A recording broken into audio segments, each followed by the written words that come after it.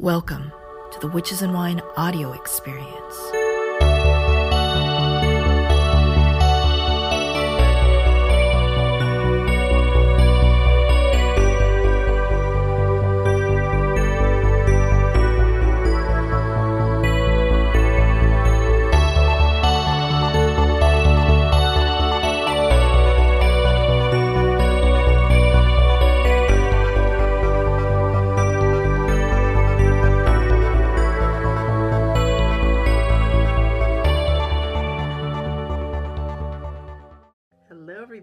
Chawan here, looking uncharacteristically athletic. My guest today is Frater Ashen Chassan, and guys, this interview, it's been one of the most personally influential interviews that I've done. You guys have to understand, a little bit of context. I don't think it's an exaggeration to say that Frater Chassan's reputation precedes him. Like, he's known for being super hardcore. Like, he is a grimoire traditionalist. It took like 6 months after the first scheduling of the interview to finally have the interview. And then during the interview, there were lots of technical difficulties, and I wasn't sure how any of this would turn out. But after all was said and done, like, I texted my friend and I was like, Frater said this and Frater said that. Holy shit, this is just really mind-blowing.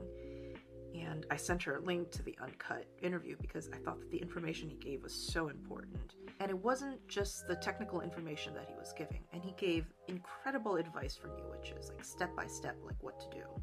But I think even more than that, there was this philosophical undercurrent in our entire interview. This invitation that he gave for anybody who's doing magic to really examine why they're doing magic. And I don't know, I just felt like I finished a therapy session after the interview with him. I hope you guys get as much value out of this interview as I did, and that you enjoy it, and that you ponder all the questions that he puts forth. Oh, and you guys will notice that I didn't get to ask Frater Chassan about his 3 favorite magic songs, and that's because his phone ran out of juice before I was able to. So it may remain a mystery forever, or you guys can put in the comments below that you want me to have him back on the show. And then I will pry that information out of him, because we all know that those 3 songs, they're the most important part of the interview, right? Yeah. I hope you guys enjoy.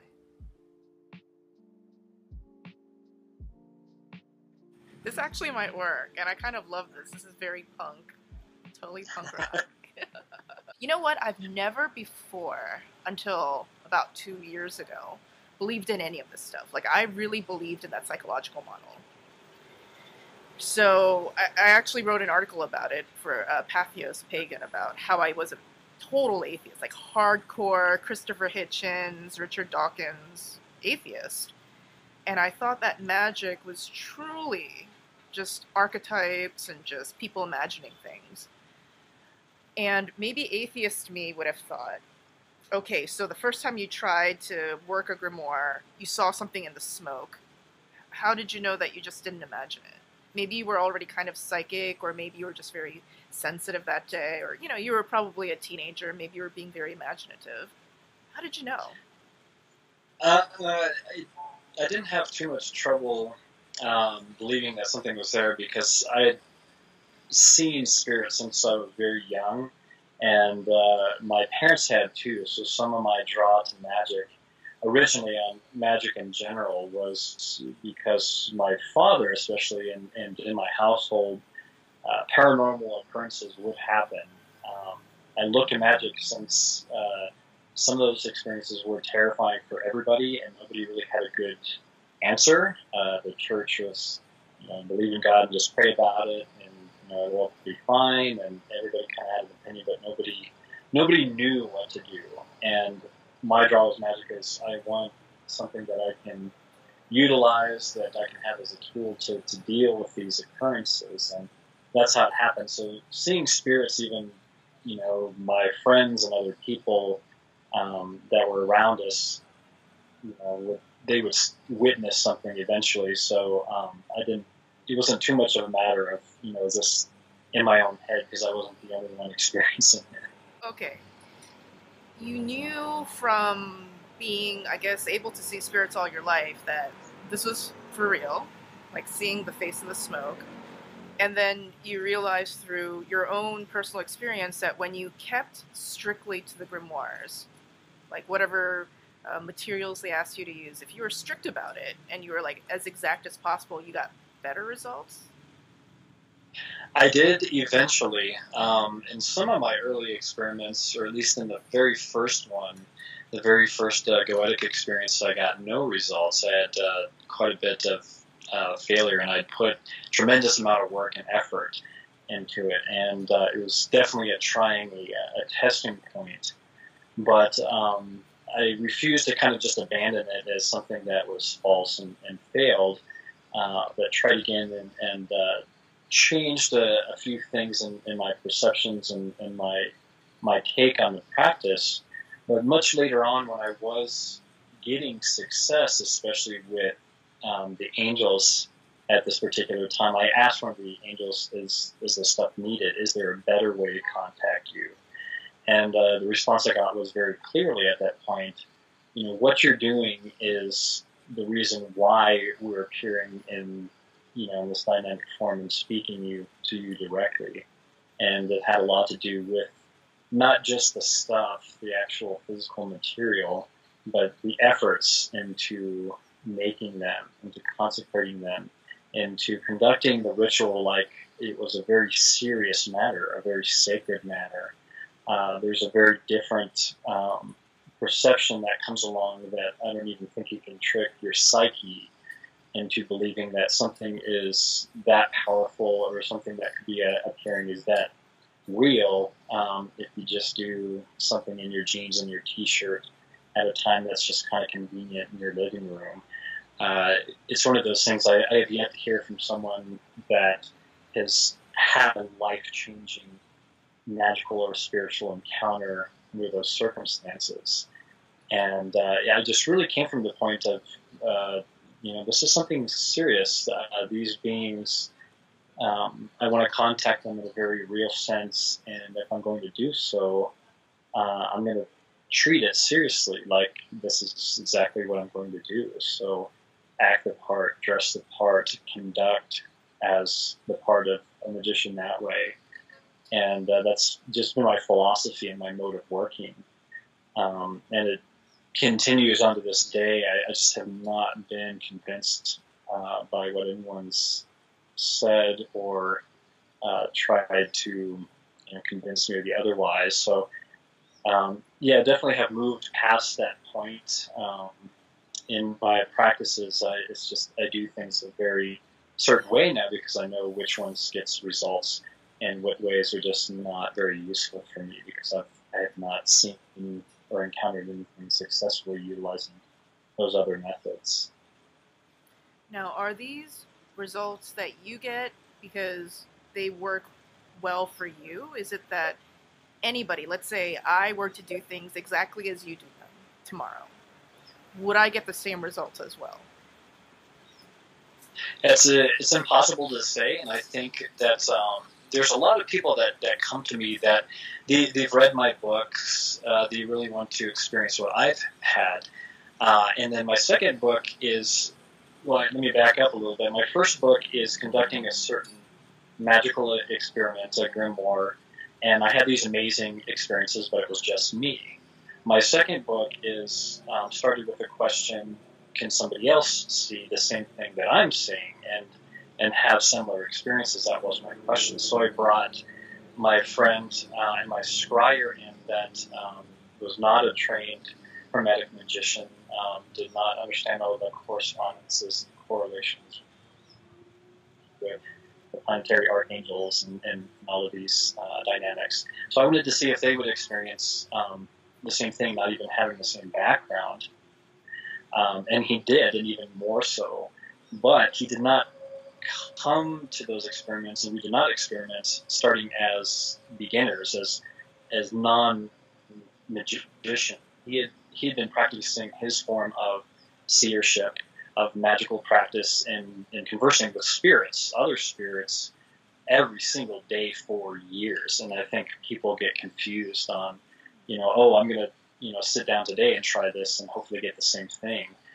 That can be disappointing because that's not what we did. We did start something new, but both of us we didn't come to these practices as beginners. I had already been practicing for a long time, and I had the ritual down very well, and he was a practice seer, a scryer already. Let's talk a little bit about that, because I think that a lot of people who they want to believe in magic, but at the same time, they also are just like, well, I want to believe Harry Potter's real, but that doesn't mean that Harry Potter's real. So they try to do a magical ritual, they don't get results, and then they totally write off magic as being completely false. What you're suggesting is that actually it takes experience to get to the point where you can do magic well. But to get to the experience, you need to get over that resistance of, well, it didn't work this time, so it's not for real. That's Definitely. Tough. And just like any art or skill, it takes that kind of determination. I don't know one athlete or anybody that is exceptional at what they do that didn't fail several times trying to do it, but they refused to stop, and they kept going because they felt called to gain skill in that. And those are your masters, and those are your true practitioners. And unfortunately, everybody else that does not have that determination, that tenacity, they dabble, or they get distracted by anything shiny that looks appealing, but they only put as much effort as they're getting back. So they're kind of looking for that something to wow them, rather than them harnessing that gift from within and moving forward. And I find that in life, those kind of separate the masters and people who know what they're doing and the people that don't. Bingo, right there. It's like people are looking for stuff to wow them. They're looking for the spirits to put on the show. And instead of thinking of it as, what can I do to bring my part into this relationship as well? It's not just a one-way street, right? And do you think that spirits, they can sense who's the dabbler and who's actually legit and serious? Most definitely. Most definitely. I love that you're just like, yes, for sure. You mentioned the first time that you did the magic ritual, you saw the face and everything like that and the smoke. And then you did it again, and you put in a lot of effort, and you try to make it as legit as possible, and you didn't get really great results. Why was that? I got no results. You got no results. Why was that? You had good intentions. You put in the effort. What happened? There's a few things that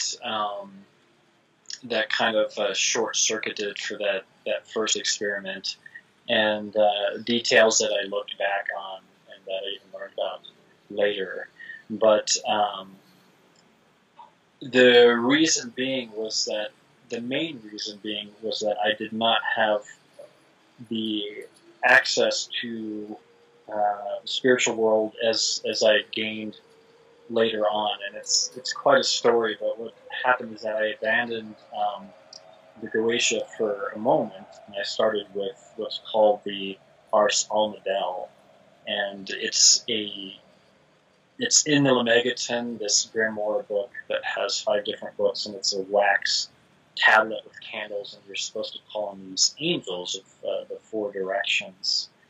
And that was my first kind of breakthrough and success, and it was through them that I was able to see, encounter, and hold a clear audience with more powerful spirits after that. But I had to go through that, and probably through that initial failure first before I could start having those experiences later on, because I was duped into thinking, if I just practice this and if I just replicate it, I'll get everything I want, and that was the fantasy of magic. So luckily I didn't give it up. I let go of my fantasy and I went to pursue the reality of magic, which led me to the experiences of the Almadel, and when I went back to the Goetia, I had the success that I was seeking. your first book, it was Gateways Through Stone and Circle. So it says in the description, I haven't read it yet, but I want to for sure. And it says in the description that it's basically your journal of how you work the art of drawing spirits into crystals. It's like this old text by some guy named Trithemius or something like that. I'm just like, you know that guy, Trithemius, you know him. He's like pretty okay. So it was you writing down like what happens when you did it like exactly as it was laid out. I mean, can you tell me more about that? So the book came about as simple journal notes that I was sharing or going to be sharing with a few magicians who were practicing modified forms of drawing spirits into crystals. It's a section in a grimoire called the Magus, and it's attributed to this abbot that has a lot of writings and magical sources associated with him. I talked about how I made each of the tools.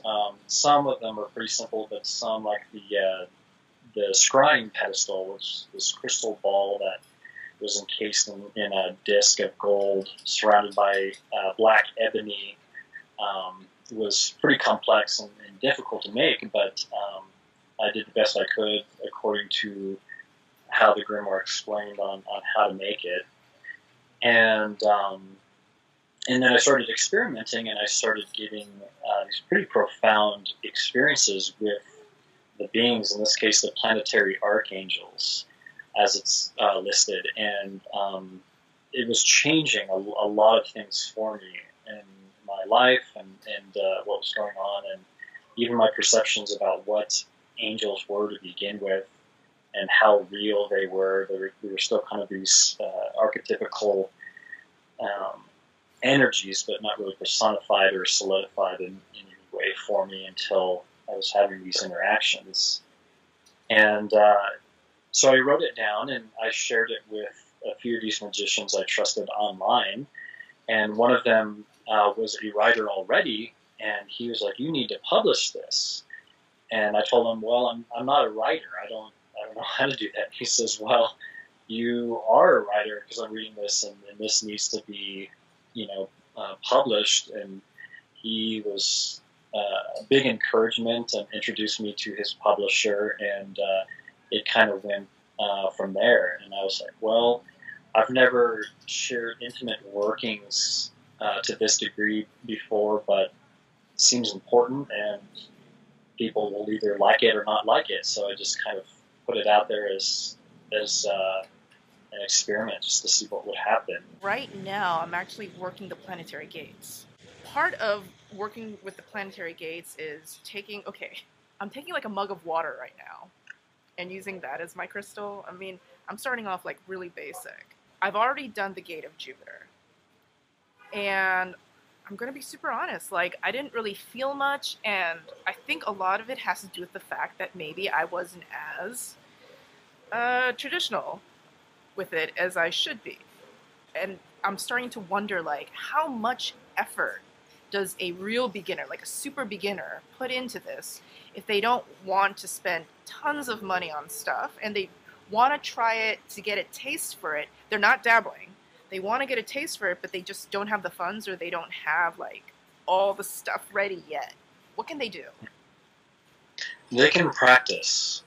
So the biggest thing for magic to be successful, regardless of the art, regardless of how they're going, there's never a one way only to contact these beings. I've never claimed as such. I just claim to, if I'm doing something by the book, I'll be following it.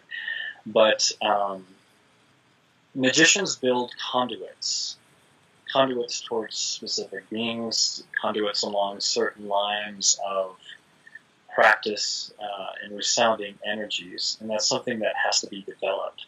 So it's one of those things that we might be interested in all sorts of different spirits and avenues and this, and we expect the first time that we try to contact the being, it can happen, but it doesn't happen usually that we're going to have this amazing experience with this being.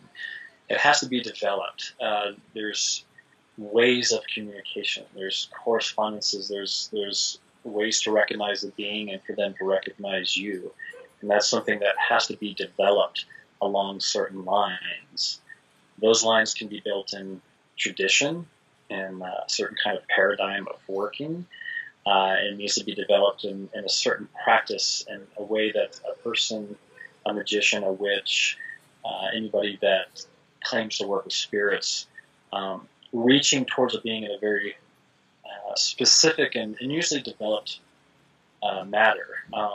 And that's why I'm kind of big on tradition, because if you're working with the archetype of Jupiter, that is a being that's been contacted by quote-unquote magicians and people a very particular way over hundreds of years.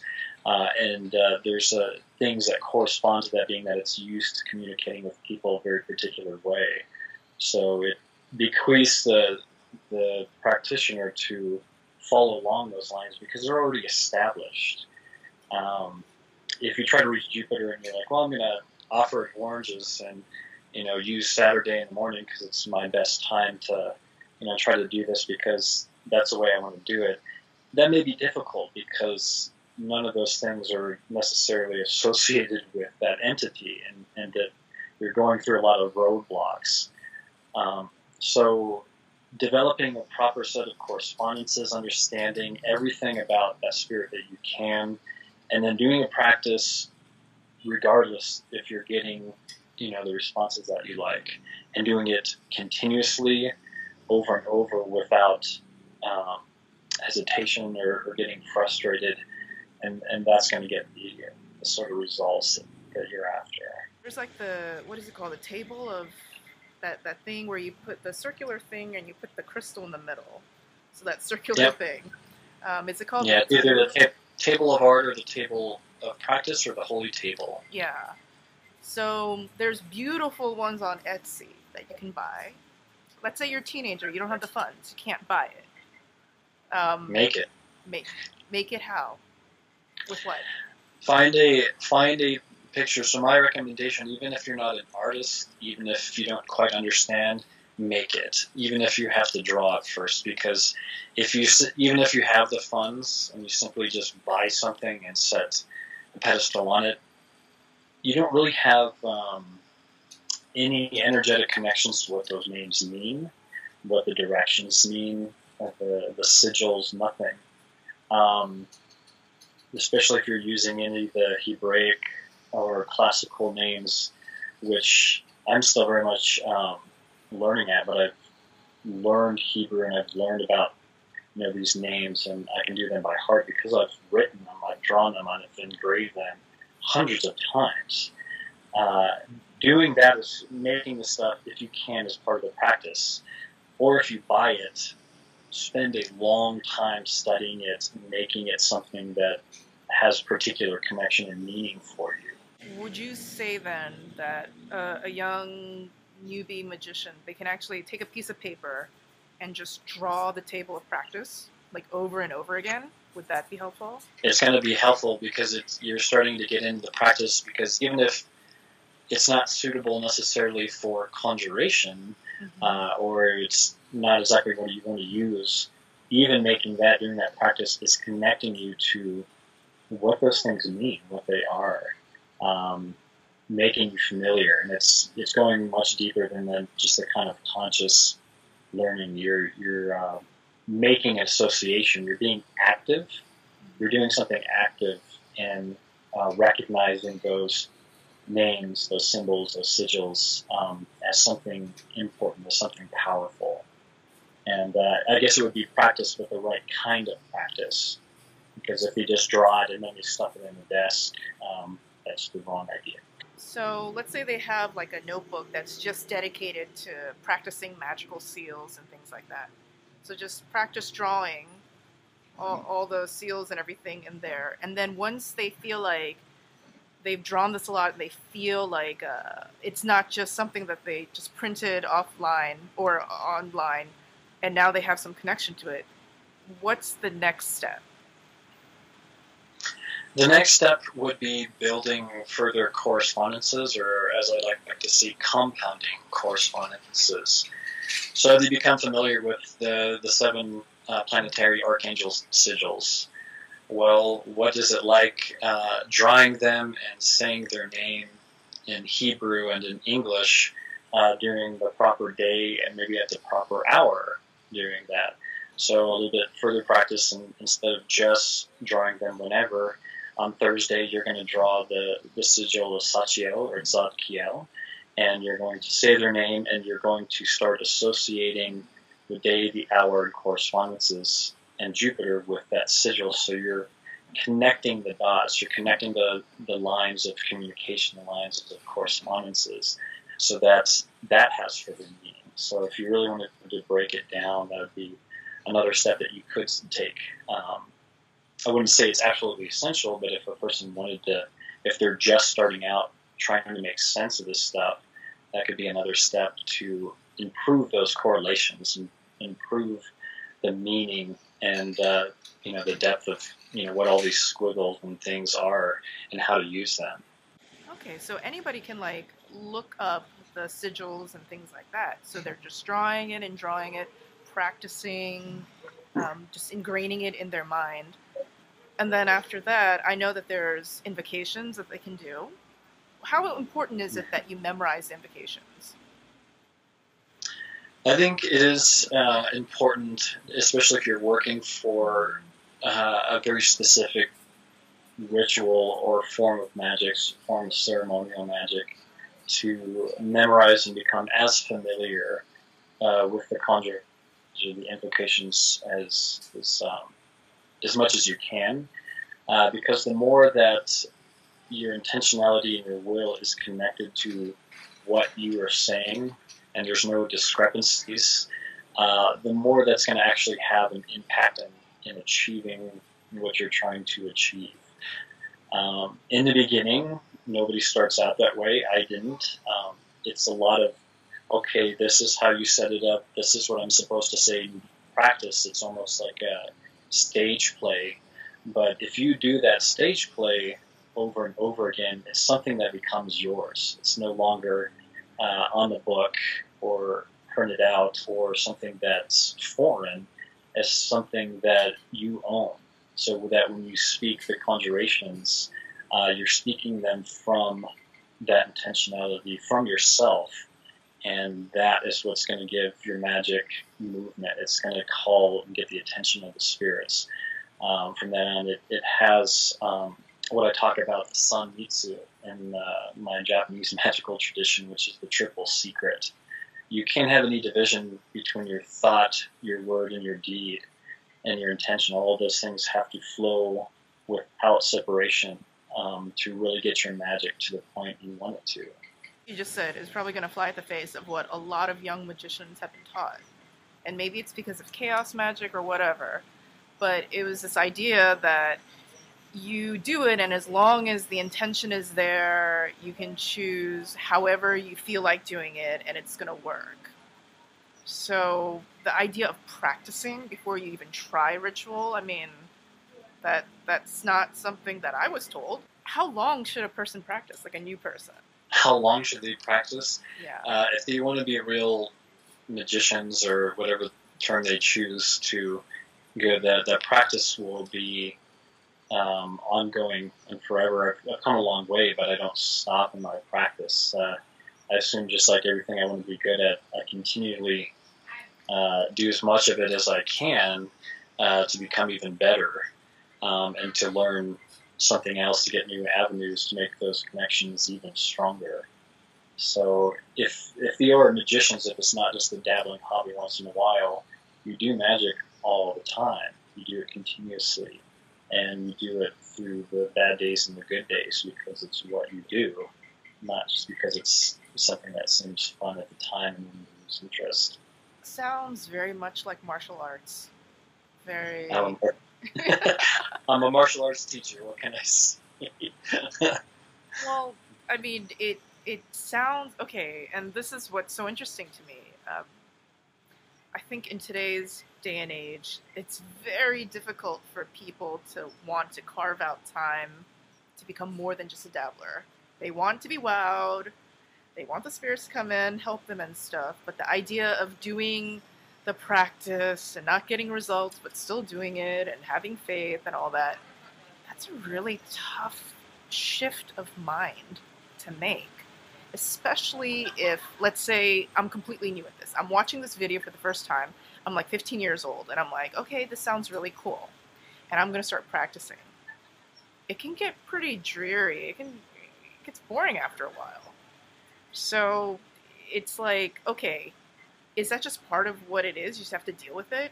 Or is it that every time you practice, like you're literally making some sort of contact? Let's say with Jupiter, so your life is going to start changing anyways. Yeah, so when I speak to a lot of people and clients who want to get to their next level of magic, and a lot of people, if not most people, become frustrated. I'd say just about all people become frustrated at some point, myself included.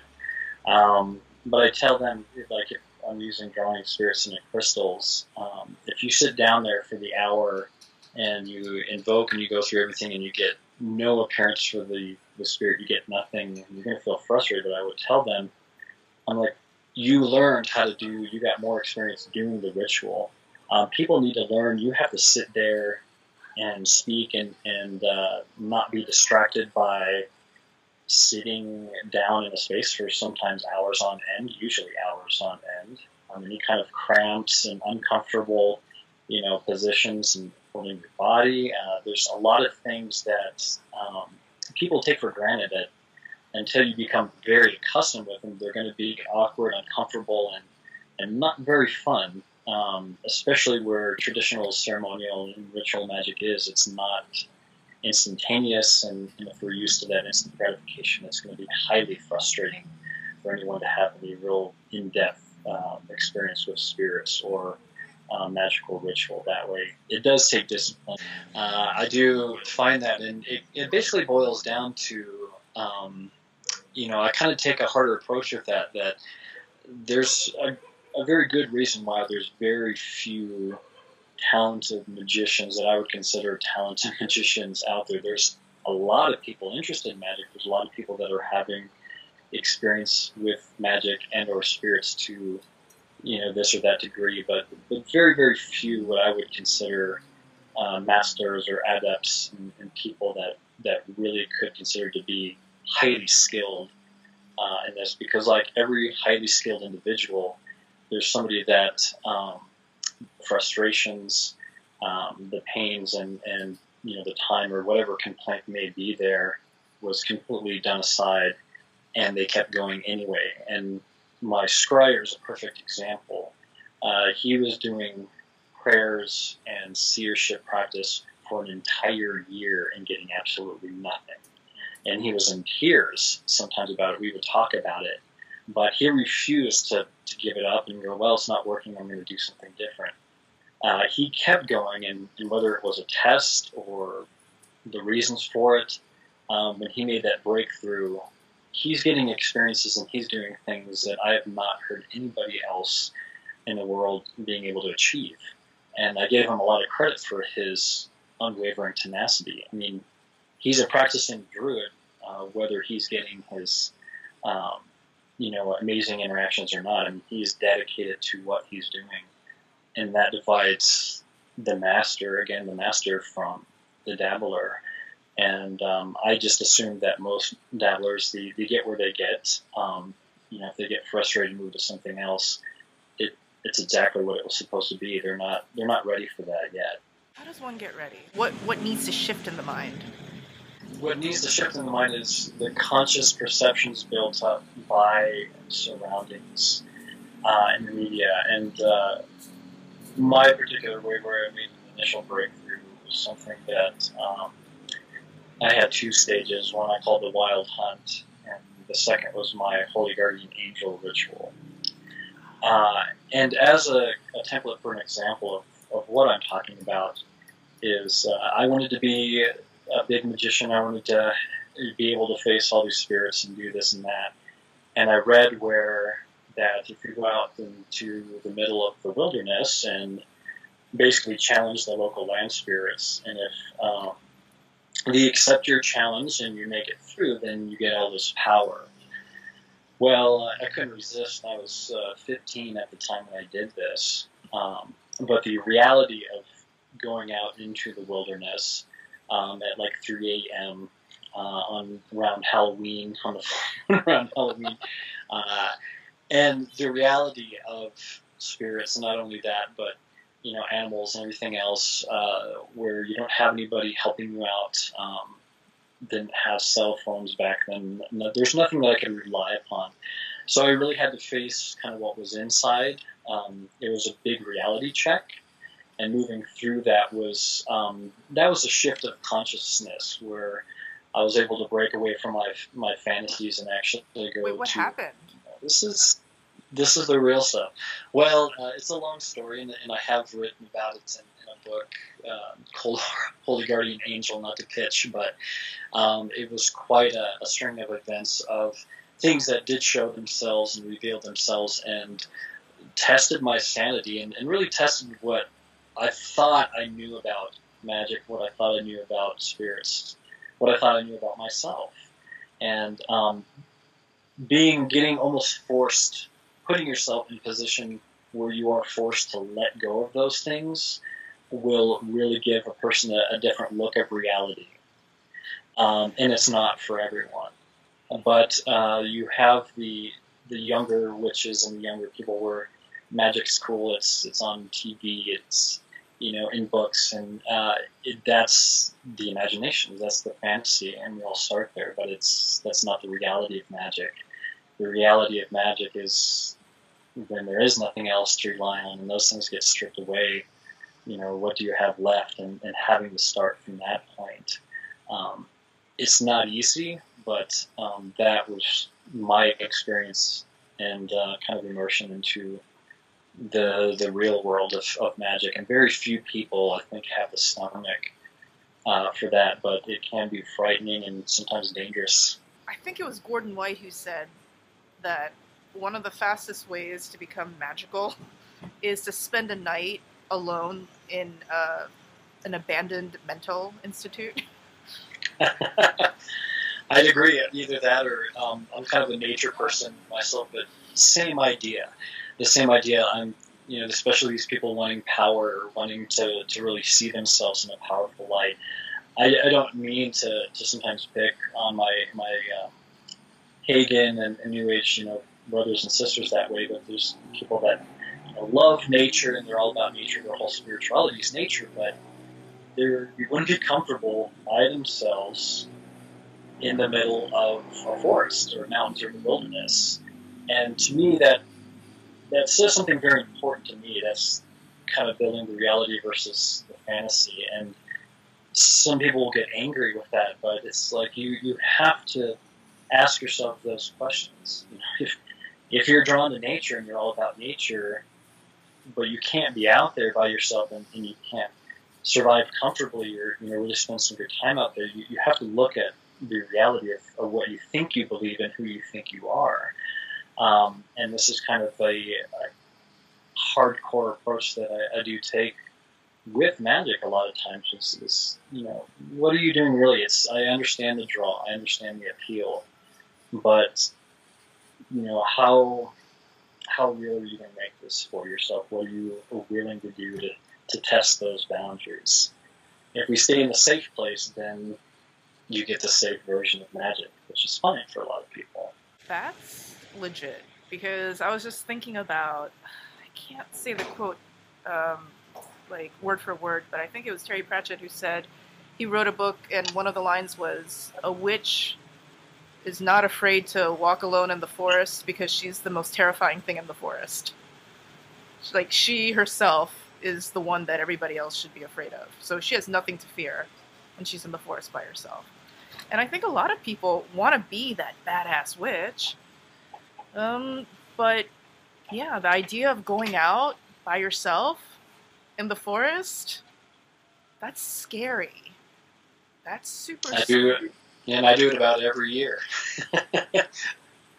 Like, okay, No. speaking of, like, okay, like, I'm sure there's going to be a lot of, like, just a lot of young witches who are just going to be super frightened just to even consider, oh my god, without my cell phone, what if an axe murderer comes out there and rapes me? What if, like, some poisonous snake comes out? I'm in Bali right now, and I'm thinking I could go to the monkey forest.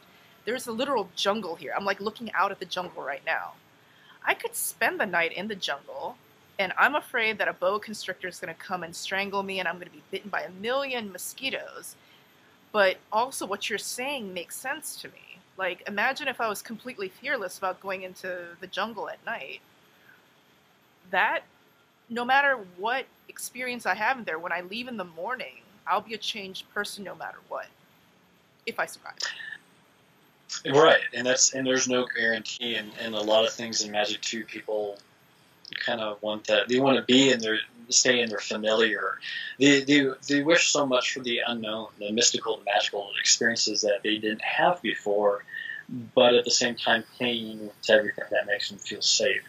And if we go to the psychological model, that is a very, very big lesson in what do we really believe in, what do we truly appreciate, honestly, with ourselves. And it doesn't have to be the jungle or the forest, but placing ourselves in a place where we can't lie to ourselves anymore. We can't fall back on things that we know will comfort and protect us and everything. When we only really get a glimpse of certain truths when those things are taken away. And if we looked at such things like the Abramelin operation, that whole thing is designed to take that away, to get rid of what we built up about ourselves and have some space, have some room for something that's new and unknown. And as people drawn to magic and everything, we got to somehow become intimately drawn and embrace of the unknown. I mean, it makes perfect sense from every angle, whether it's from a psychological or animistic or anything like that. That makes perfect sense. So let's say that we have this determined young woman who's just like, all right, Halloween, I stayed in a cemetery all night, scared myself shitless, but I did it. And, you know, cemeteries are relatively safe, I think. So she did it.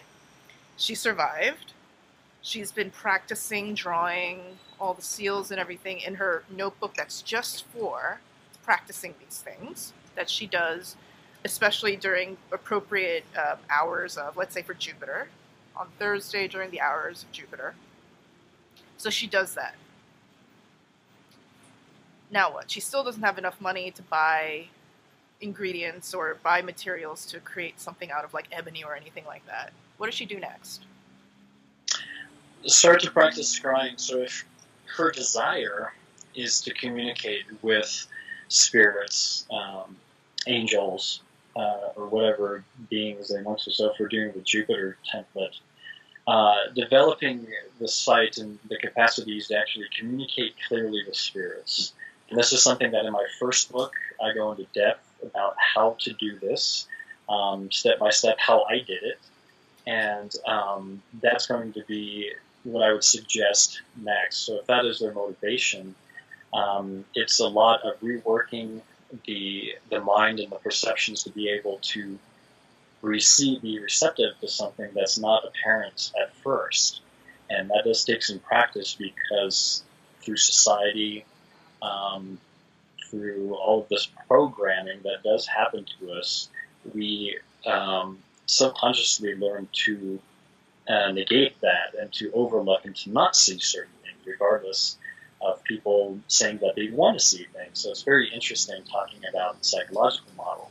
So what I did was I got a black mirror, a scrying mirror, and this was early on when I was not married, did not have kids or anything. I was single, and I had the time to do this, but I would scry practice every single night for a while. I could do this for months, and for a lot of times I didn't really see anything. After a while, I started to see some white fuzz and some swirling things, and then... But you would just sit in front of the mirror for hours and just stare at it? Yeah, so that's, again, what's the practice. If we want to learn to scry and to see, we've got to be able to be still, we've got to be able to be receptive, and we've got to learn how to look. You really do, if you're going to do eyes open scrying, it is a practice on how to look. Even for some people trying to see those 3D model pictures, that it doesn't jump out initially like it does for some people. You have to train your mind and your eye how to see. And that's what I did, because I knew things were there, and I had a pretty good sensation that scrying did work with everything that I had read. Just had to figure out how to do it. And I did. Eventually I saw a bird flying in profile, and I could even look away and look back, and it was still there. It looked like a photo negative. It was this weird kind of whitish glowy thing, but I continued to develop my sight from there. So yeah, I would, for a long time, I would light my candles, look into the mirror, and I would just sit and be like, okay, let's practice, because it was something I was dedicated to. I didn't have a guarantee that it would work. I had techniques of what other people had done, but I was committed to do it anyways, even if it just never occurred to me that it would never amount to anything. I was doing it regardless. So, but learning how to scry, learning how to develop that sight, those faculties are important. You have to have some space. Your mind has got to understand how to perceive things that have been basically subdued purposefully since they were born, and it can be frustrating. And not everybody has a great capacity for that. Some people have stronger senses one ways or another, but for me it was like, gotta see him, gotta hear him. I need to communicate in this way, so this is what I'm going to do. I was just very stubborn that way. It seems like being stubborn is a really good trait to have if you're going to do this. I mean, you mentioned also that you were coming at this from a more scientific point of view. And I just want to remind the audience, science is not just a worldview, it's also a method. You can put the scientific method on anything, really. Mm-hmm. So you were going at it from a more scientific method. So you were experimenting, you were writing down your results, and hence your first book came about. I know a lot of witches especially, they're very resistant in writing down or keeping a magic journal. How important is that? Does that help in any way? Yeah, it's very important. Even when you don't think anything's going on, or nothing important seems to be going on, write it down anyways, because you look back and, again, magic is about correlation, correspondence, and patterns, and really getting a sense of what's going on. If you want to be able to see and be perceptive of the unseen, then that's where you start. So you're like, well, I was kind of tired and everything, and something inconsequential. It seemed like the candle was a little bit brighter for a moment, but then it went back down. And you look back, and all of a sudden, you look at your timing, and the specific hour, began or ended at that time, or another. There might be something that you don't perceive, or you don't really notice at first. And the practice, the journal gives a very clear record of you consciously and actively, purposefully practicing magic.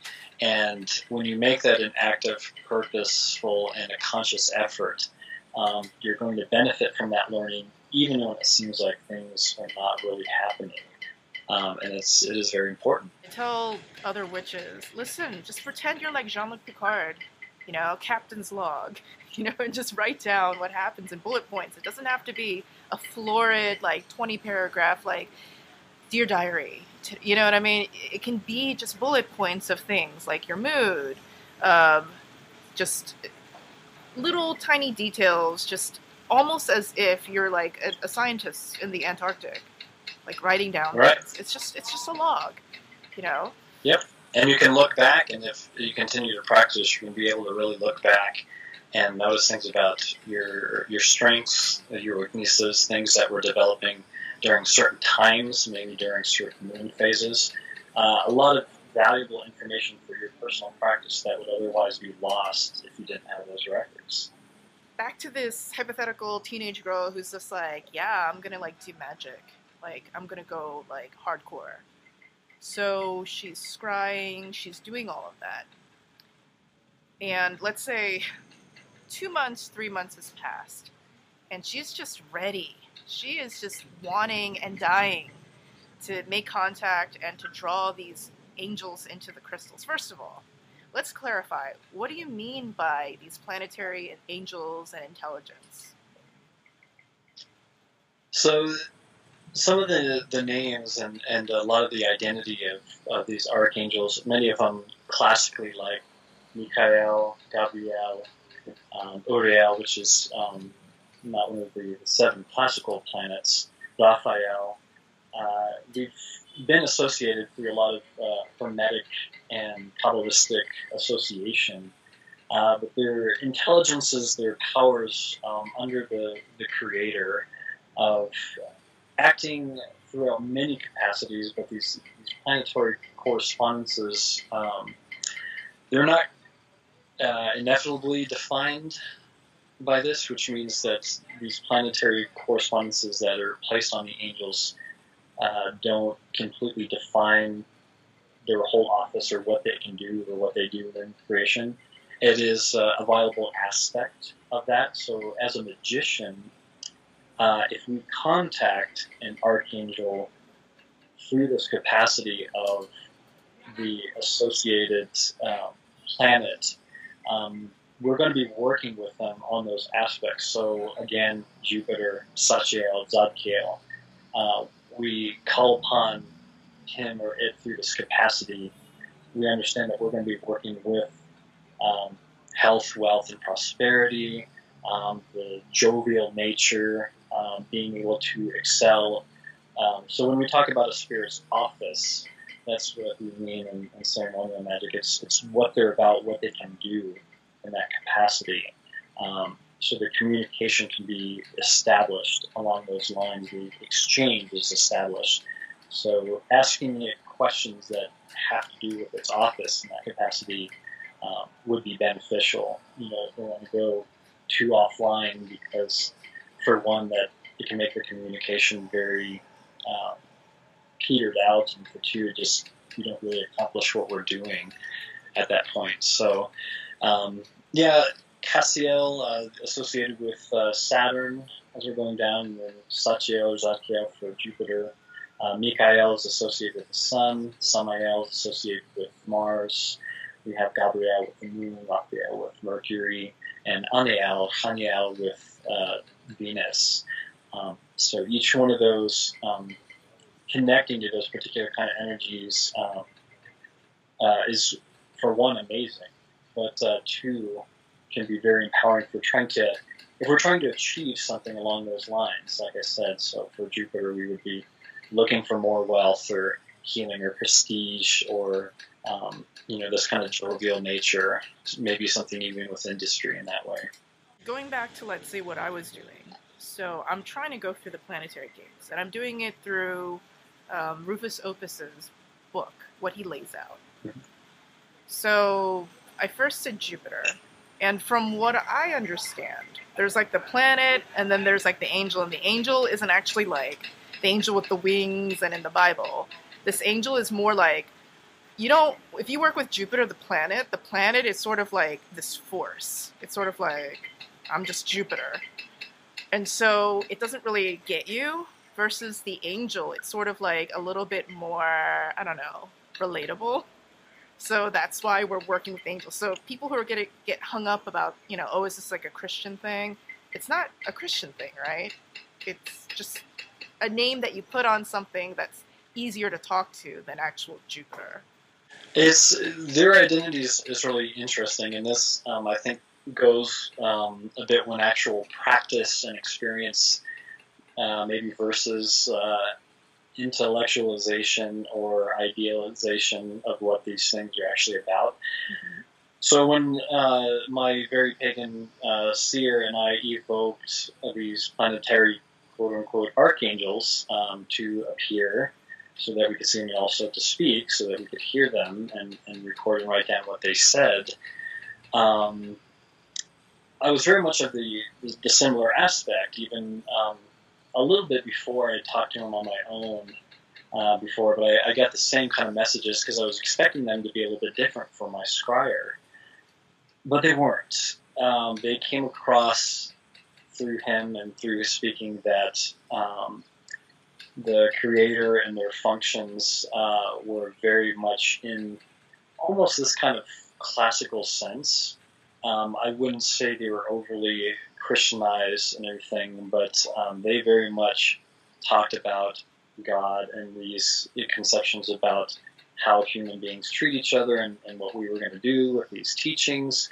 It was a lot more than we were expecting, but they were there. There were even some arguments I had with myself when I was recording this book, because at some point I almost wanted to change them around to be a little bit more universal and maybe a little bit more modern day PC. But, I had to come to the aspects like, well, I'm either going to be honest and pretty much write down what is being said or not. And, my own beliefs, if I'm just imprinting my own beliefs upon them, that's kind of getting the wrong idea for me writing this book.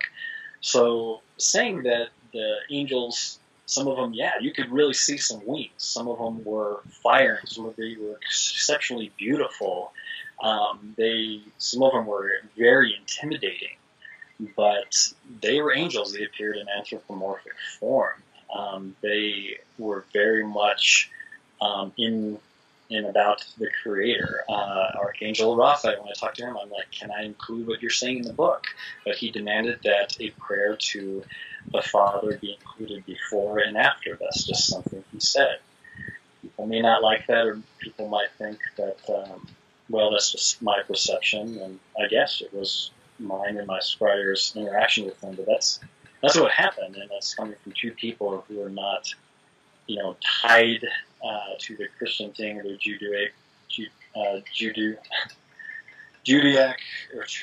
Judeo-Christian, I'm sorry, mentality. But in all fairness, drawing spirits into crystals is a Christianized form of magic.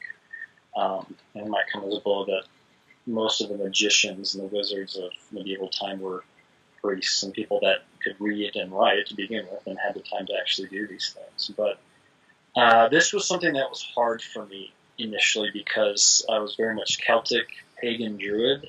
I had gotten burned by the church like most of us have, and I was not very happy about doing these invocations, these Jewish and Christian invocations to God. But there was a point of integrity that came up, and it's like, well, I'm either following what this thing says, or I'm really doing my own thing because I can't stomach all the stuff that I hate because I've had all these problems with it.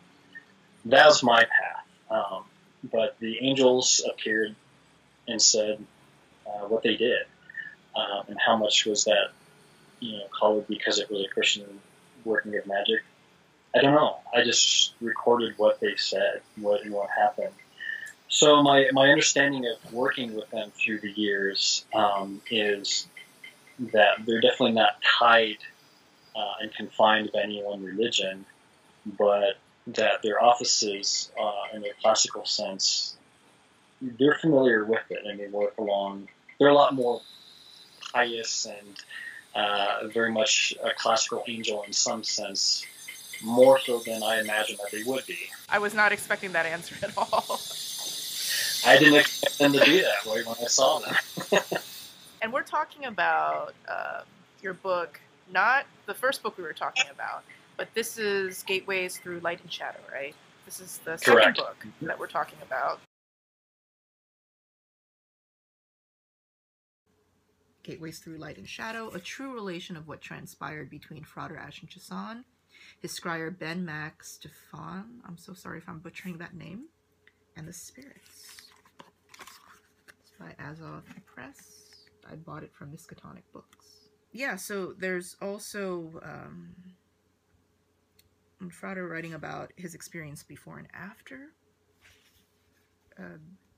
the sessions with the spirits, helpful charts about items, I guess things that one needs when working with the spirits, the seals or the sigils.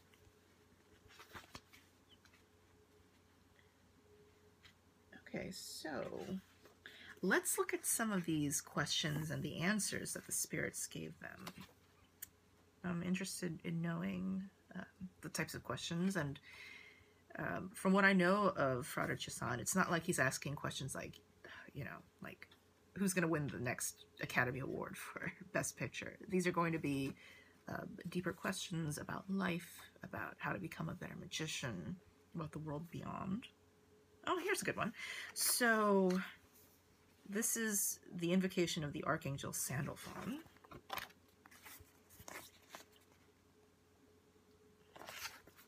And this is on page 326. It's question 14. So this is a more personal question that Ben and Frater Chiasson asked of Sandalphon. We thank you for your teaching and wisdom to strengthen us and assist us on our path and purpose. Do you have any final words for us to help us further on this journey? And so the Archangel replies, you're both being called to set aside distraction because it's time. Wait, did this Archangel just call them out? As you've progressed in this work, like the carpenter or the sculptor, you have come closer and closer to the original self. This work can only be entertainment until it is focused for purpose. Ooh, this is kind of deep right here. This work can only be entertainment until it is focused for purpose, to further the plan, the song, the play of the creator. To be a magician, to be a druid, is to set aside distraction for the benefit of others. In many ways, your life will not be your own. Accept that truth. Make decisions in that truth, and your effect on the people you know and many people who you will never meet or even know exist will resonate and remain long after your physical bodies have fallen into dust.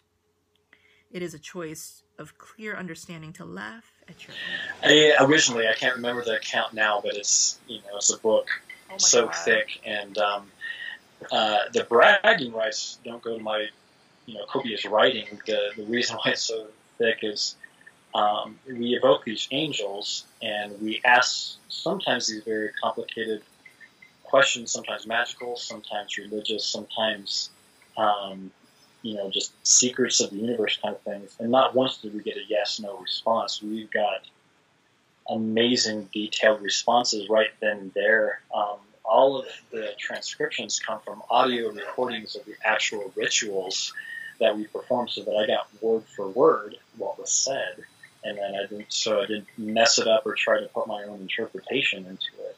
Was it your scryer Ben who would talk for the angels, or we can actually hear another voice that's neither of you guys talking?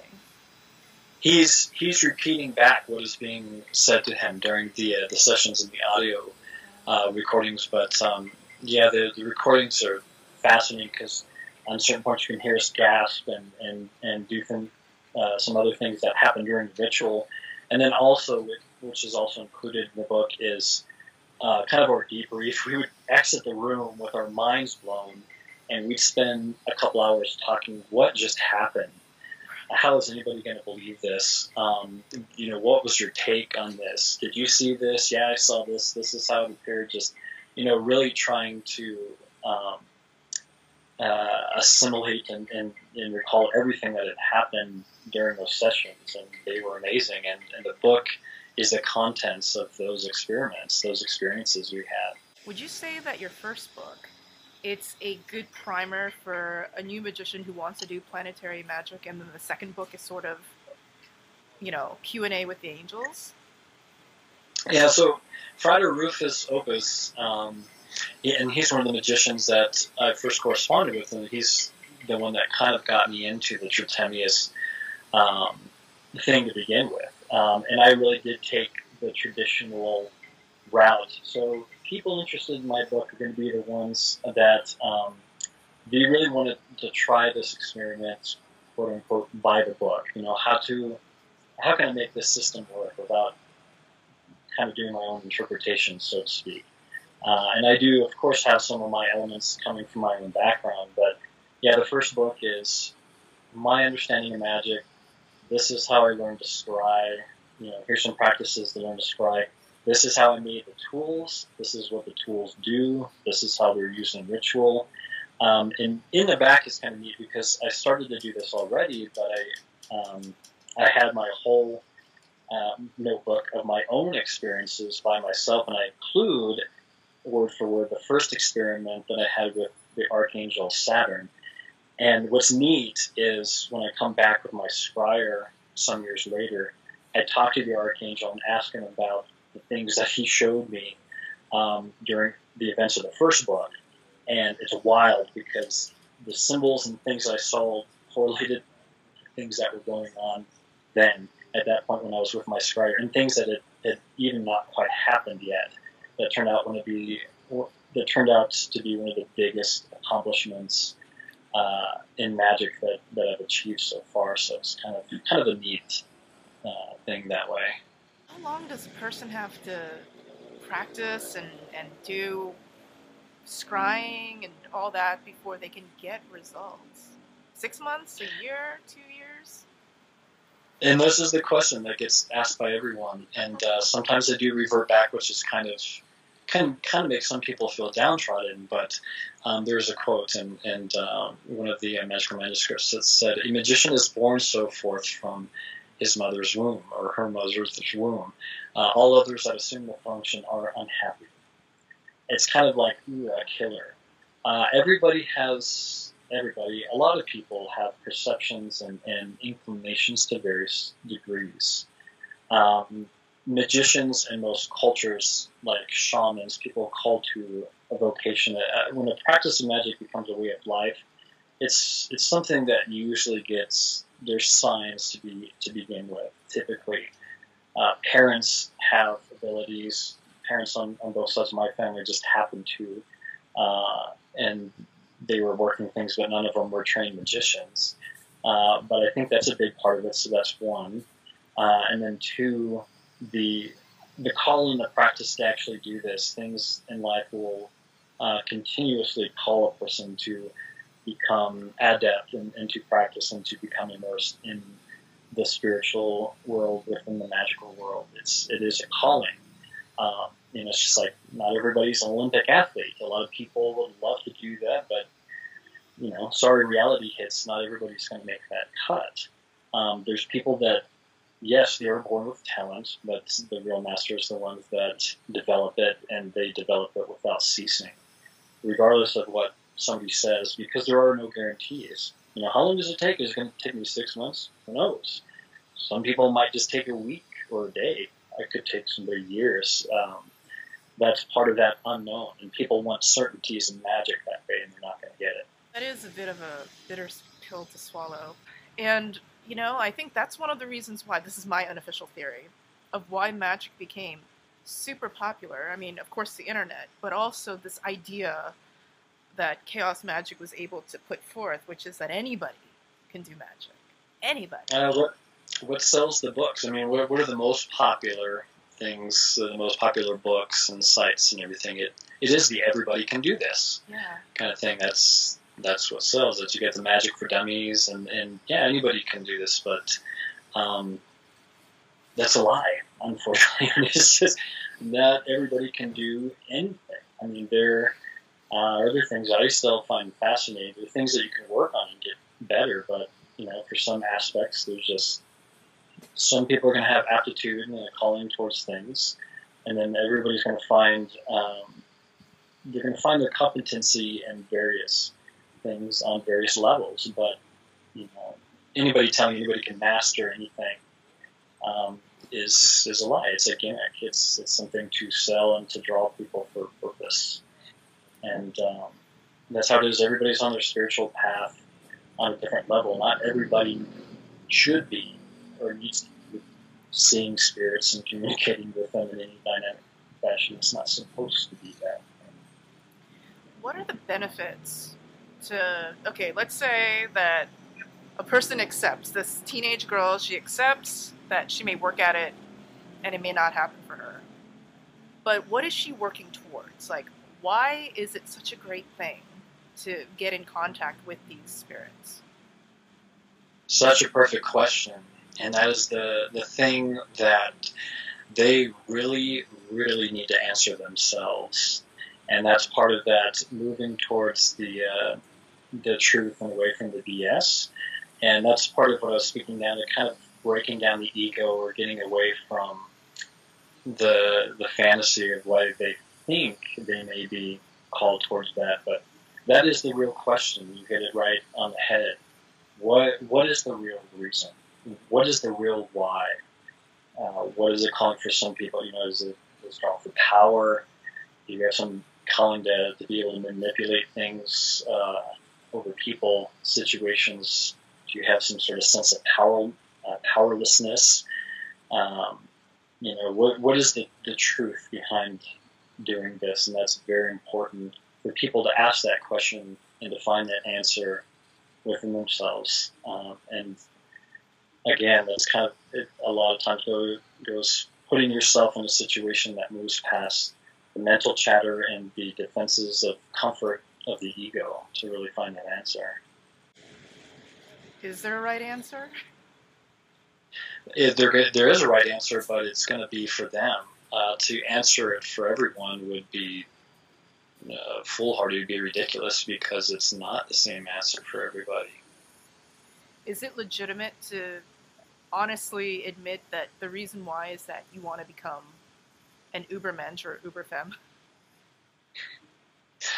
Yeah. So, and what's the real reason for that? Like, what is so important that you need to become that? What are the true meanings? Is that a truth, or is that built upon something else that is based on a non-truth, or based on the fear, or based on the shortcoming? And these again are stripping away layers. And are we heading towards the reality of magic, or are we headed towards the fantasy of magic?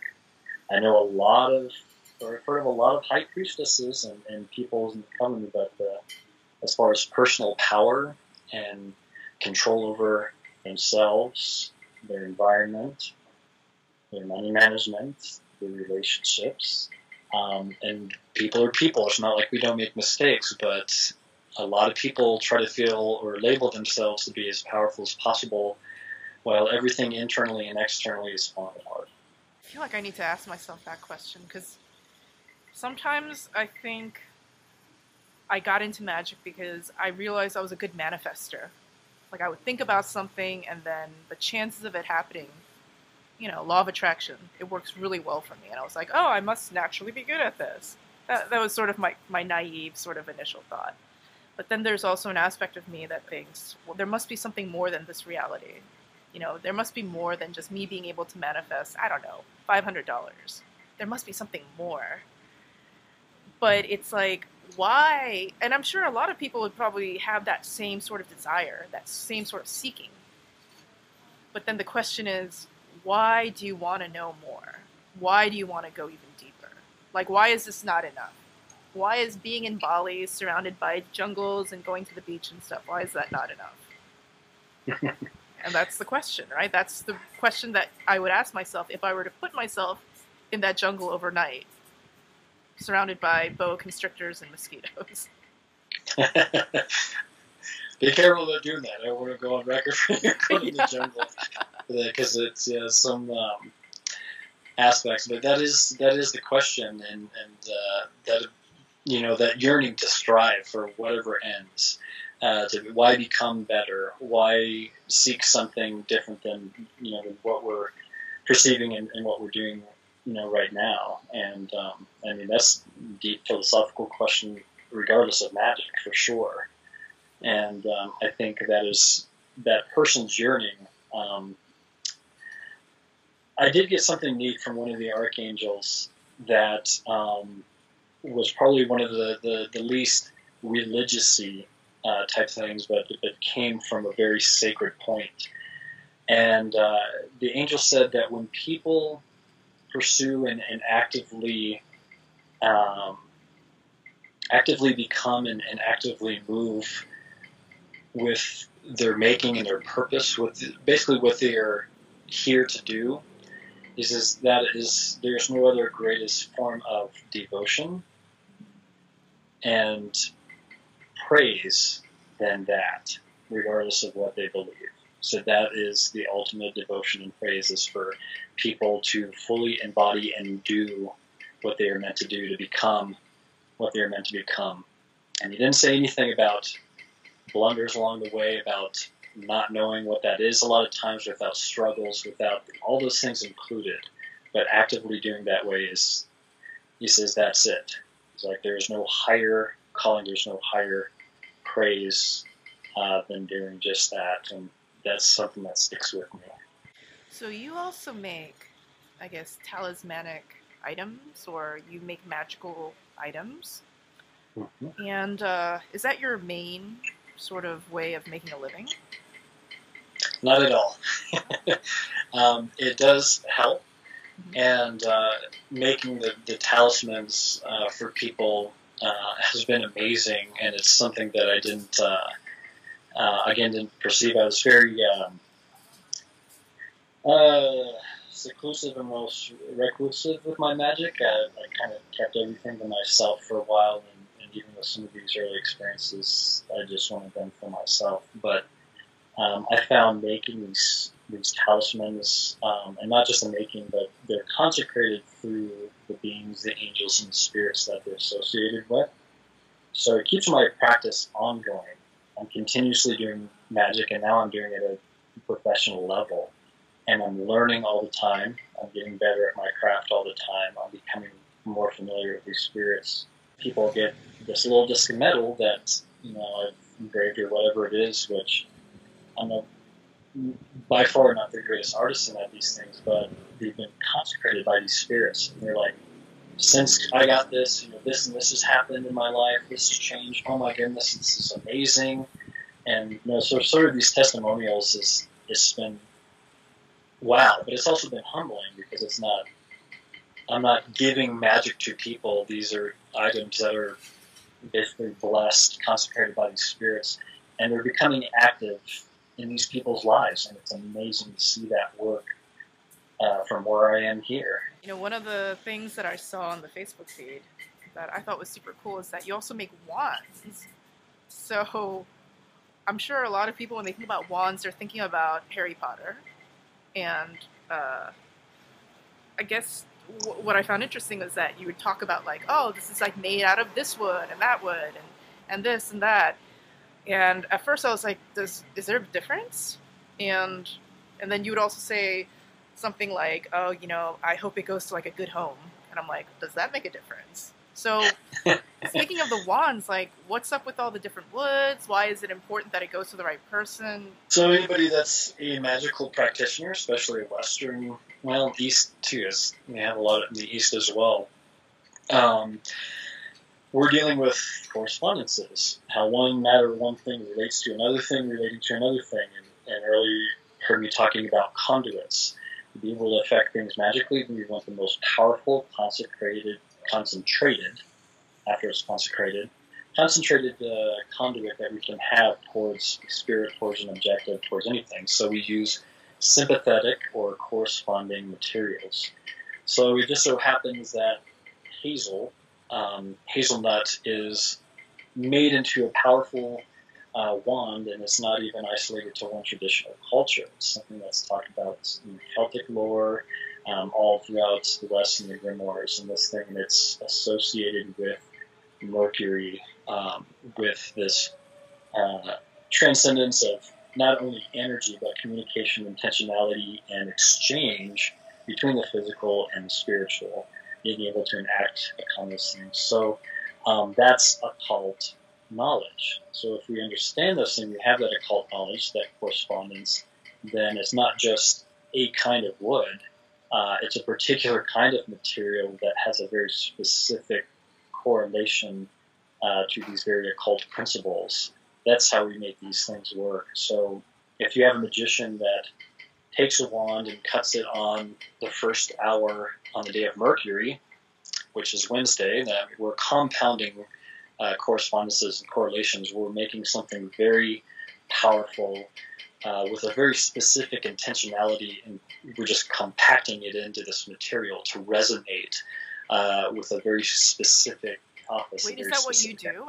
You literally go out, like on the first, like if you were making that sort of wand, you literally go out on Wednesday, first hour of Mercury, and you cut down like a branch. Yeah, hardcore. Wow. So yeah, when I make things, I really try to go as closely as the recipes have it, because that's what I've found has worked. Why do magicians use wands? And, Eastern sorcerers also use wands. Why?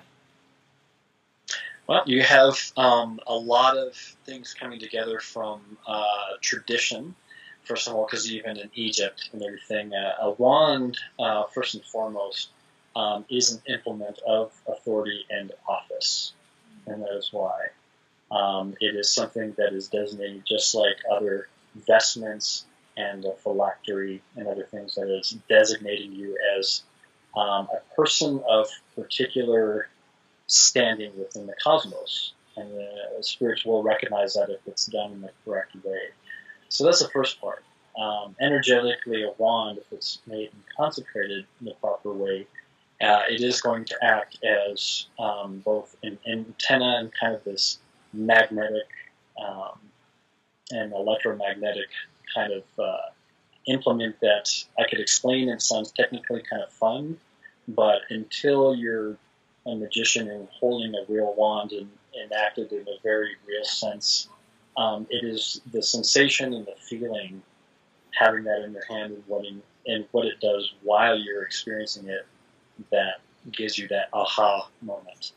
And that's something that I've also found through practice and experimentation, rather than somebody just telling me this is what the wand is for and this is what you do with it. Because like in Rufus Opus's book, when he lays out the ritual that you're supposed to do, he says it's okay just to use your finger instead of a wand. And yeah, that's good. And we're good friends too. But one of the things I love, I made him a traditional ebony wand, and he's been on the podcast. We've talked personally. He's like, yeah, I do it this way, but wow, you never understand just how powerful this till you get the real thing in your hand, and this thing works amazing. So when you're working with something viable that way, and it's not just a prop, it is impacted. If you're holding a real wand, if you're working with real magical tools, and you're a magical practitioner, you will know. You definitely will know. There will be a difference between your finger and the implement. I guarantee it. Well, you know what? I am guessing that there's going to be some newbie witches who are watching this video and who are just like, well, I'm just going to buy a magical implement, like right now. I'm not going to, because I want results right away. I'm too impatient to do all the scrying and the practicing. So let's say that they order something from you, Frater.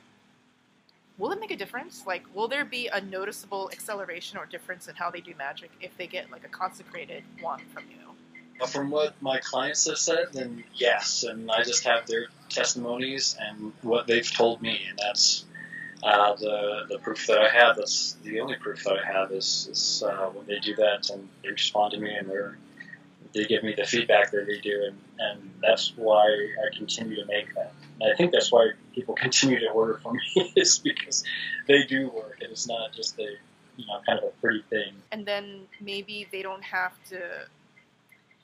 If they buy it, do they have to do as much work? Magical implement will never replace the work that it takes to actually do the magic. These all assist the magician, but if they're not able to connect to the conduit properly through what it's functioning for, and they don't have the intrinsic, not just knowledge, but ability to use it, then it won't matter. Because if I give a magically consecrated implement to somebody who is not a magician, unless it awakes something that's latent inside them, it's not going to do anything for them. These are things that you can't just... people cannot be given powerful magic to do. Magic's already there and things can be powerful, but it does take somebody with the aptitude to be able to utilize it for it to matter. What about a dabbler? Somebody who knows about magic, but is kind of like a part-time magic person. Can they become almost full-time results if they use a magical implement? I've not heard of, I guess I can say this, people who have gotten like a full set of drawing spirits into crystals implements from me. And they may have been expecting that he would just automatically launch off and start having the same experiences I and my scryer were, and that didn't happen, so that might be another fantasy. So no, I mean, it can assist them, yes, but if they're not practicing if you don't have those connections established. Again, the tool's not going to turn them into an amazing magician. I've never heard of that happening. It'll help, but it's almost like, I used to be a makeup artist when I was in college, and it's sort of like when you have really good brushes, makeup brushes, then it's easier to put on makeup versus if you get like really cheap ones. But if you don't know how to do a winged eyeliner, the best brush in the world ain't gonna help you, girl. It's just not. Exactly. That's like giving me, the makeup brush and stuff. I'd still make you look like a clown before I could do anything spectacular. So it's a skill. It's a practice. You have to know how to use the thing to begin with, right? Well, you mentioned HGA, the Holy Guardian Angel, before. So that's something that also is becoming kind of like popular now, and it's because of that movie, Dark Song.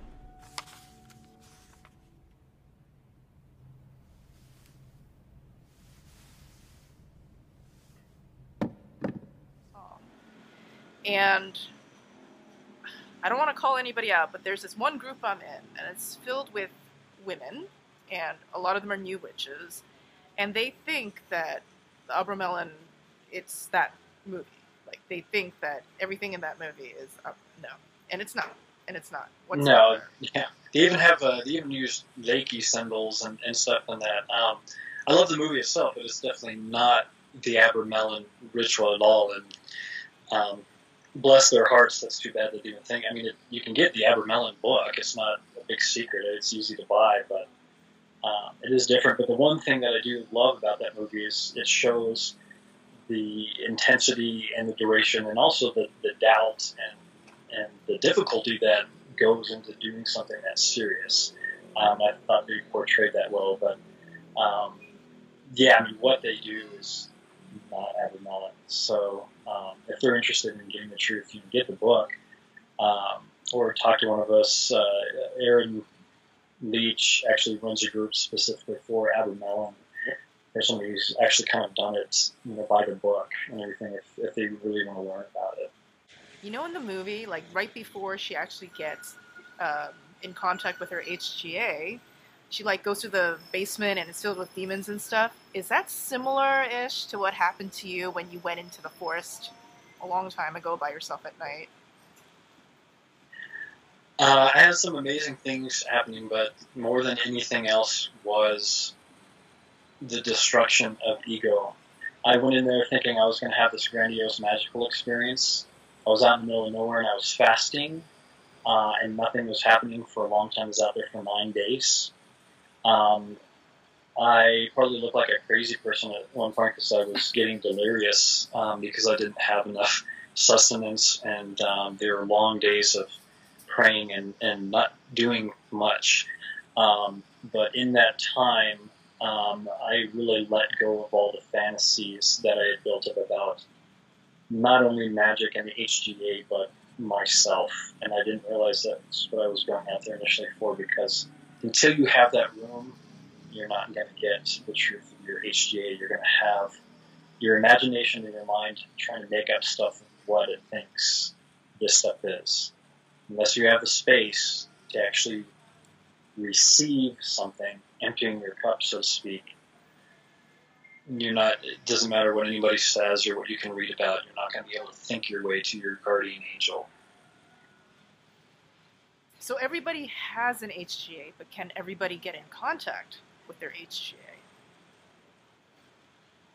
Can everybody? Potentially. Will everybody? No. How important is it for any person who's going to practice Western magic? How important is it for them to get in contact with their HGA? That depends on the level of magic and the level of their life pursuit and what they want to do, how much they're willing to risk and let go of in order for that pursuit. That's a vague answer. So what does that mean? It's something that can't be told, and it's something that can't be thought through or controlled that way. That's why. That's because it's going to be a highly unique, life-changing experience for that individual. It's not going to be something that you can plan for, predict, and again control. consciously that way. It just doesn't work that way. I mean, there's a lot of just mainstream interest on getting in contact with your HGA and doing the Abramelin ritual because of that movie, and a lot of people are wanting to do it. You've done it, and I'm assuming that you have, contact with your HGA. What's that like? It's like nothing that can be explained. It's like nothing that can be put into rational words. The only thing that I can really say is it is an undoing of yourself, a stripping away of fantasies that you were holding tight as being confirmed realities. That's so interesting. Like, throughout this entire conversation, what I've noticed is this idea of like cutting down on the fantasy of what it means to be a magician, cutting down on, I guess, egoic attachments and egoic sort of inflations of becoming like the magician, and trying to figure out what it really means to you to go through all the trouble, basically, of all these rituals to do what? What are you trying to get from all this, right? And I think a lot of people, they don't think towards that. They're just thinking about the actual ritual itself. That's what I did, I was only thinking about the ritual. Mm-hmm. Am I doing it correctly? Oh, I have to memorize it? Okay, I'll memorize it. But I'm not thinking, well, why? Why? What do I want from all this? So, I mean, I think that's definitely one of my biggest takeaways from talking to you. Actually, it got a lot deeper than I expected, because I just thought that you were just going to say, oh, the ritual is like this, and the angel told me this and stuff, and it's like, cool, yes, awesome, great. But now it's almost like an existentialistic thing, right? Like, what does it mean to be a magician? What's this all about? And I'm thinking also, because I'm sure you've heard of that new show, Sabrina. There's going to be a whole lot of witches that are going to watch this and be like, yes. And Sabrina, from what I've heard, I haven't seen any episodes yet, but I heard that, whatever consultants they had on the show did a pretty good job. Like, they're putting in lots of, like, good occult stuff in there. But, of course, it's glamorized. So I'm sure there's a lot of people, especially young women, who are going to try to get into witchcraft and magic after seeing it. Mm-hmm. Yeah, right? And maybe they're also going to be like, I'm just going to buy a whole shit ton of magical implements, maybe from you, Frater, so that I can skip all that and go straight to, like, the conjurations and everything like that. But from what I'm hearing from you, it's the conjurations and the hearing of spirits and stuff. Like, you got to figure out why you want to actually get to that point, because it's not easy.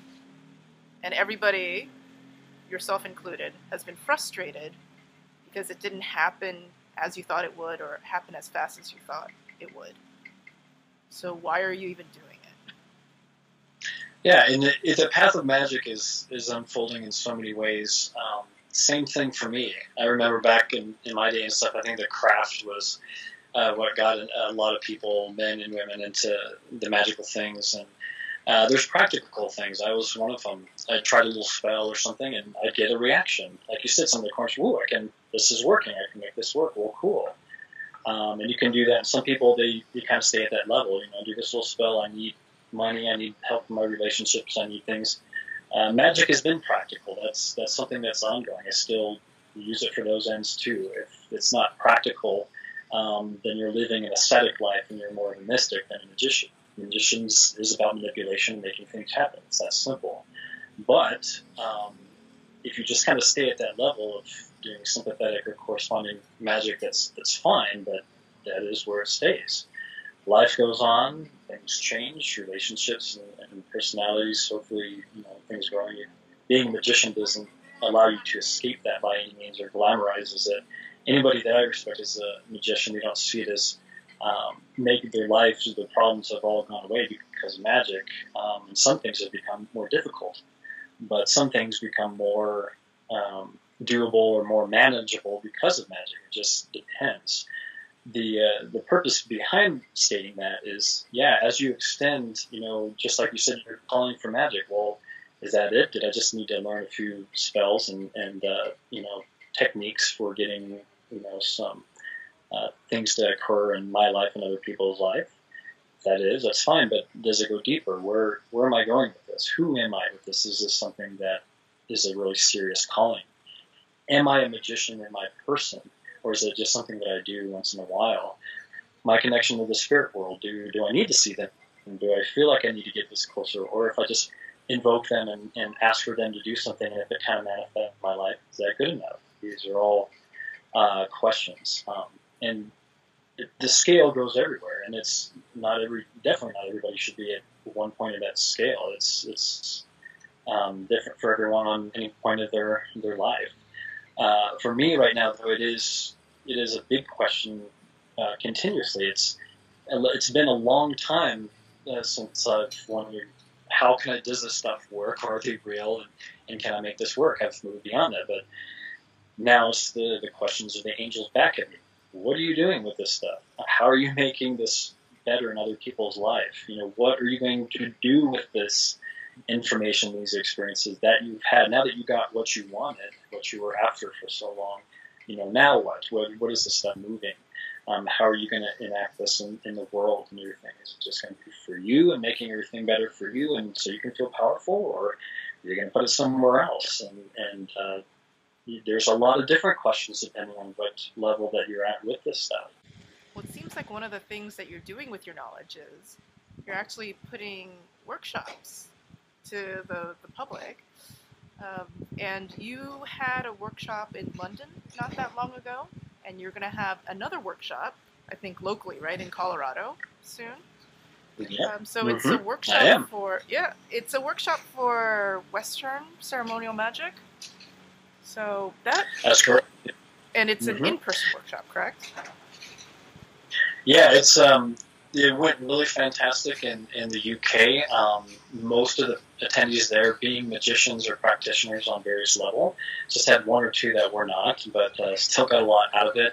And it was fantastic because I was using the techniques that I learned, whether they're for centering, for shielding, for protecting, for being able to use some very practical things. And then the basis of Western ceremonial magic is consecration. Plain and simple. And every grimoire and everything, if you got to be able to take something, consecrate it, make it magical, make it spiritual, make it dedicated to whatever purpose you're making it for. And how do you do that, and how does that happen is a major focus in that. And are you doing it from a liturgical magic perspective, a lodge magical perspective, or a folk magical perspective?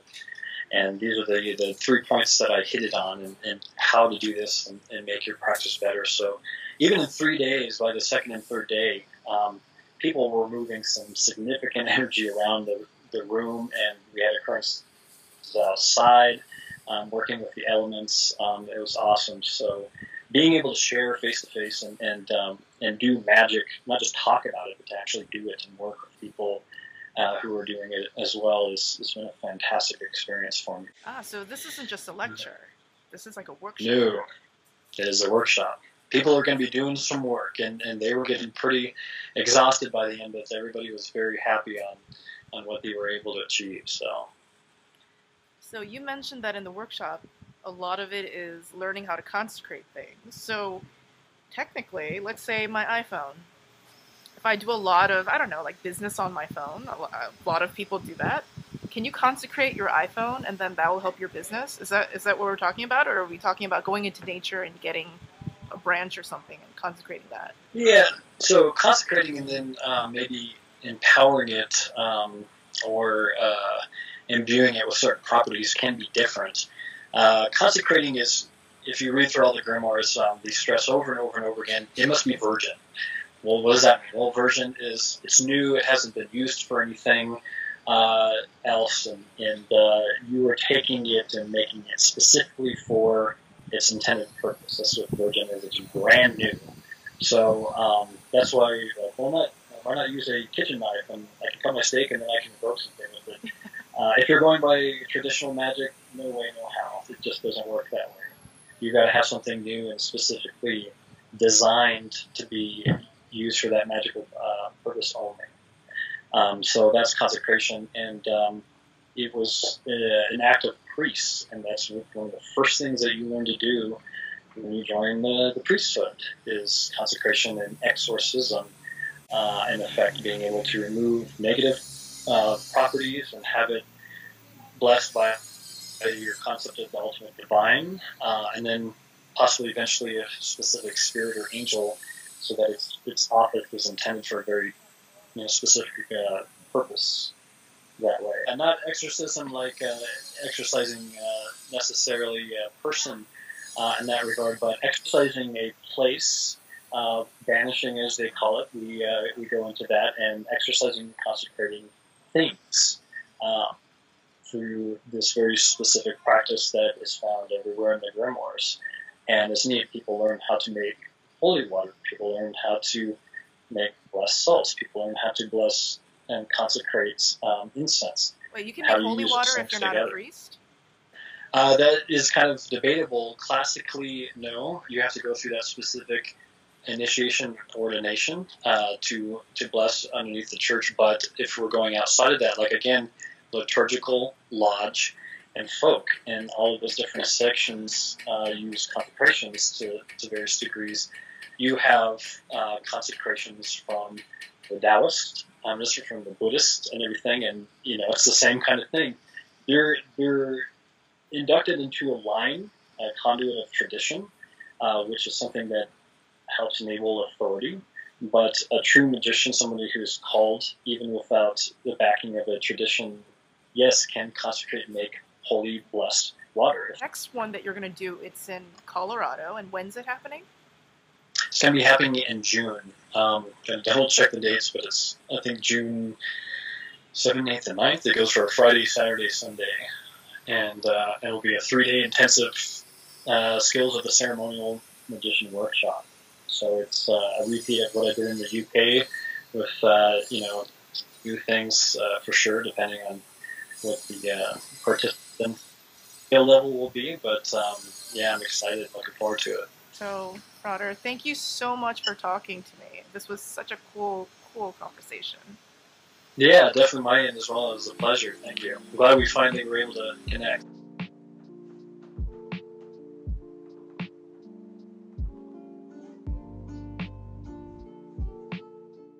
Hey everyone, thank you so much for listening to the Witches and Wine audio experience. If you enjoyed this podcast, please consider supporting me on Patreon. You can choose between a few membership tiers. They're super affordable and flexible.